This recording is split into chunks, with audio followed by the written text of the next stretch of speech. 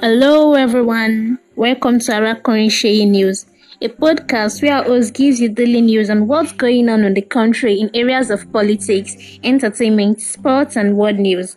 We'd love to hear your view after every show. Kindly drop your comments after listening to the news so as to help us serve you better. Thank you for listening. On the news tonight, federal government again postpones the 2023 census. Nigeria being ravaged, threatened by forces of darkness, says Bishop Kuka. Resident doctors gives federal government 2-week ultimatum. Gunman kills 5 in Texas, United States. Court orders Semen donor to stop after fathering over 550 children. Napoli ready to secure long-awaited title for fans, says Spalletti. Now the news in full. I am Arakorin Sheyi.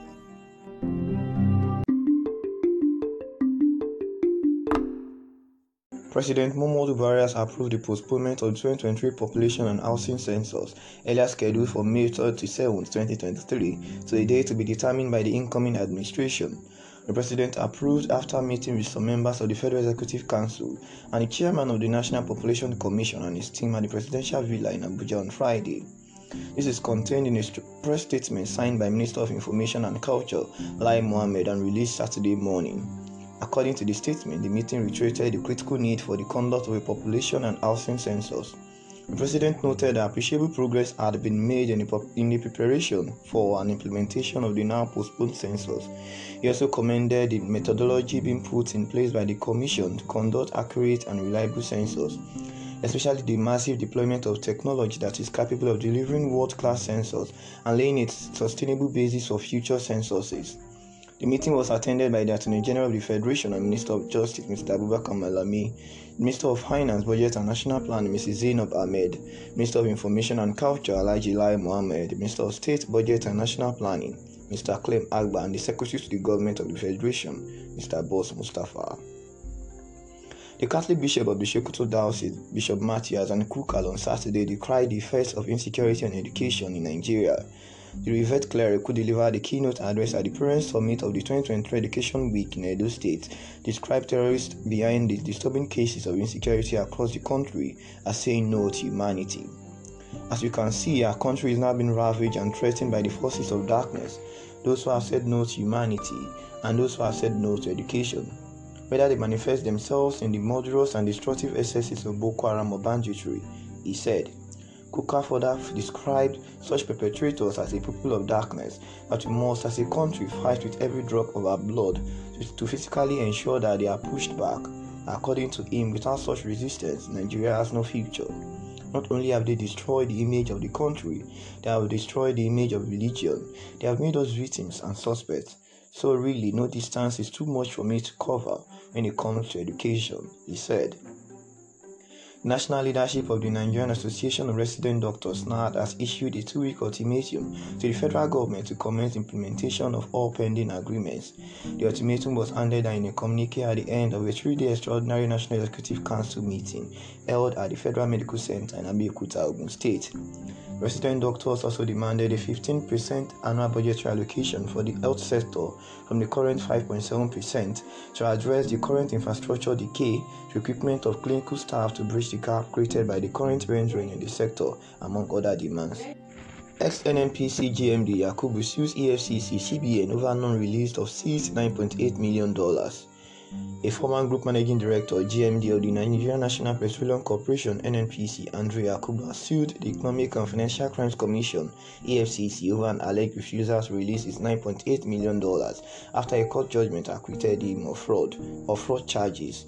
In the originating summons filed before Justice Iyank Ekwo of the Federal High Court, Abuja, Yakubu, through his counsel Ahmed Raji, is asking the court to determine whether the EFCC ought to still have it in its custody seized monies after the judgment. He's praying the court for an order directing the defendant to immediately release the monies to him pending determination of the EFCC appeal. Alternatively, Yakubu wants an order directing the defendants to immediately transfer the said monies into an account under the control of the Federal High Court's Chief Registrar or into an account to be operated by the Chief Registrar, the EFCC, and him pending the determination of the appeal. But the EFCC, in a notice of preliminary objection, prayed to the court to dismiss Yakubu's application. EFCC counsel Farouk Abdullahi said the suit was an abuse of court process, adding that the court lacked the jurisdiction to entertain the matter, owing to appeals pending before superior courts.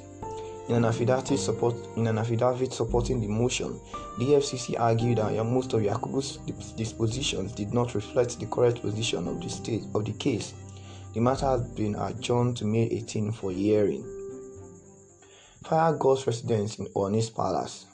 On Friday night, an apartment structure within the palace courtyard of the Oba Adeyeye Nitunguwusi Ojaja II, the Ooni of Ife, went up in flames.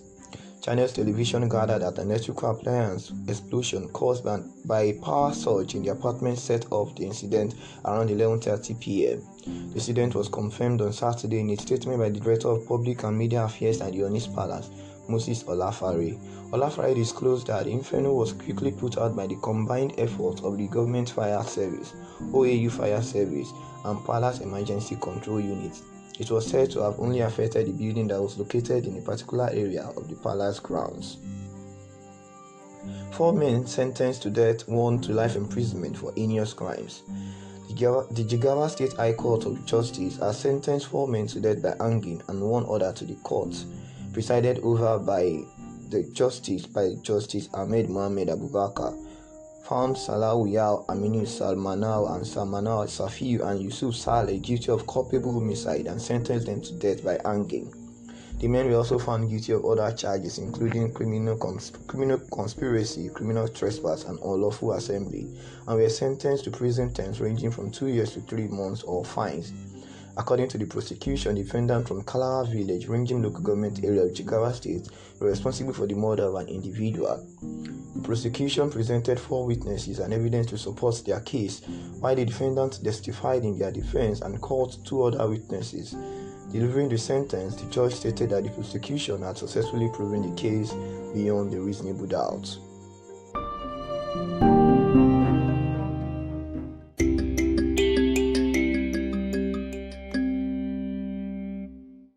And on global news, gunman kills 5 in Texas, US. Police were searching for a gunman believed to have shot dead 5 Hondurans, including an 8-year-old child, at a house in Texas, the local sheriff said on Saturday, in the latest mass shooting to hit the United States. Investigators believe the gunman had been firing his AR-15 style gun in a neighboring yard when the victims asked him to stop as they were trying to get a baby to sleep, US media reported. San Jacinto County Sheriff Grace Chappers described the horrifying scene when authorities went to the residence after receiving a call about harassment around 11:30 p.m. on Friday. The victims, aged from 8 to 40 years old, were strewn from the front door through the house to an inside bedroom, where 2 of them, both women, were found lying on top of 2 children who survived the massacre.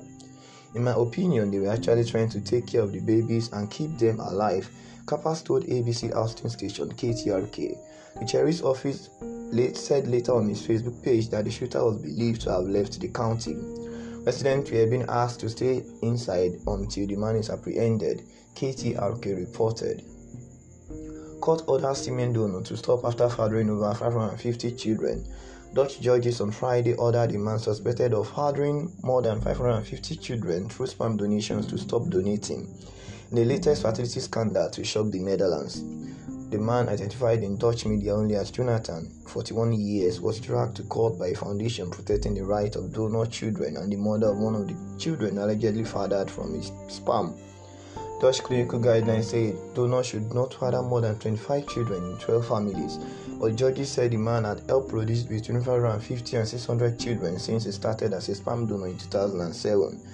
The court therefore prohibited the defendant from donating his semen to new prospective parents after the issuing of this judgment, Judge Tara Eleskin said.